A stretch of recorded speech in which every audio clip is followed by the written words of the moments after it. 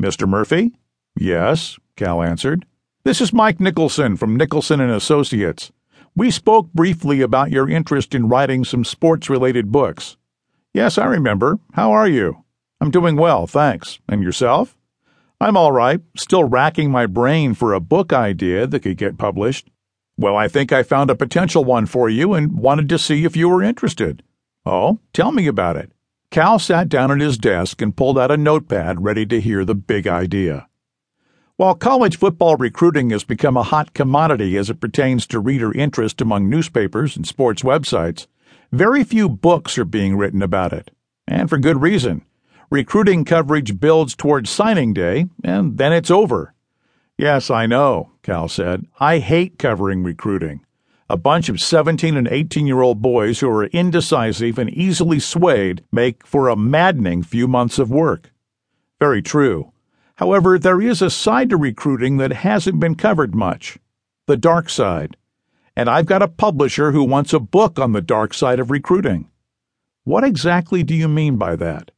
I mean, he wants a book that exposes the dirty tactics and cheating ways of major universities. However, he'll settle for the story of one school. One school? Everybody does it. Why just one? In this case, the publisher thinks he sees potential in a story brewing down in Louisiana that could make for one heck of a book on recruiting. And what story is that? The murder of Louisiana five-star recruit Travell Baker. Recruits getting murdered before signing day isn't common, but it has happened before. True, but there's something about this story that doesn't pass the smell test.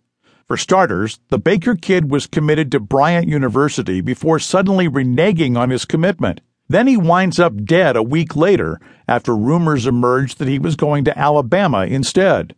Perhaps that's just a coincidence. Coincidence? I thought I was talking to Cal Murphy, journalist extraordinaire, who's found enough dirt on sports figures in the past few years to fill a pig farm's mud pit. You are, Mr. Nicholson. But conspiracy theories abound in college football. And even when you know a school is cheating, the NCAA struggles to prove it. Sure, but cheating is one thing, murder is another. What makes you so sure that the Baker kid's murder is directly tied to dirty recruiting? The publisher said he just has a hunch. And who's the publisher? I'm not at liberty to say, but let's just say he's willing to pay you a handsome advance if this story is true. Define handsome. Nothing definitive yet, but he said it will be 6 figures. Cal gasped but remained silent. Cal, are you there? Nicholson asked. Yes, I'm here, he answered. Well, what do you think? I think I'll talk to my editor about it and get back with you. Cal hung up and tried to temper his excitement. He then ran into the kitchen to tell Kelly. He spent the next few minutes trying to temper her excitement as they hugged and dreamed of the possibilities. Nothing is for certain, but I'm going to convince my editor to let me go down to Louisiana and check it out, Cal said.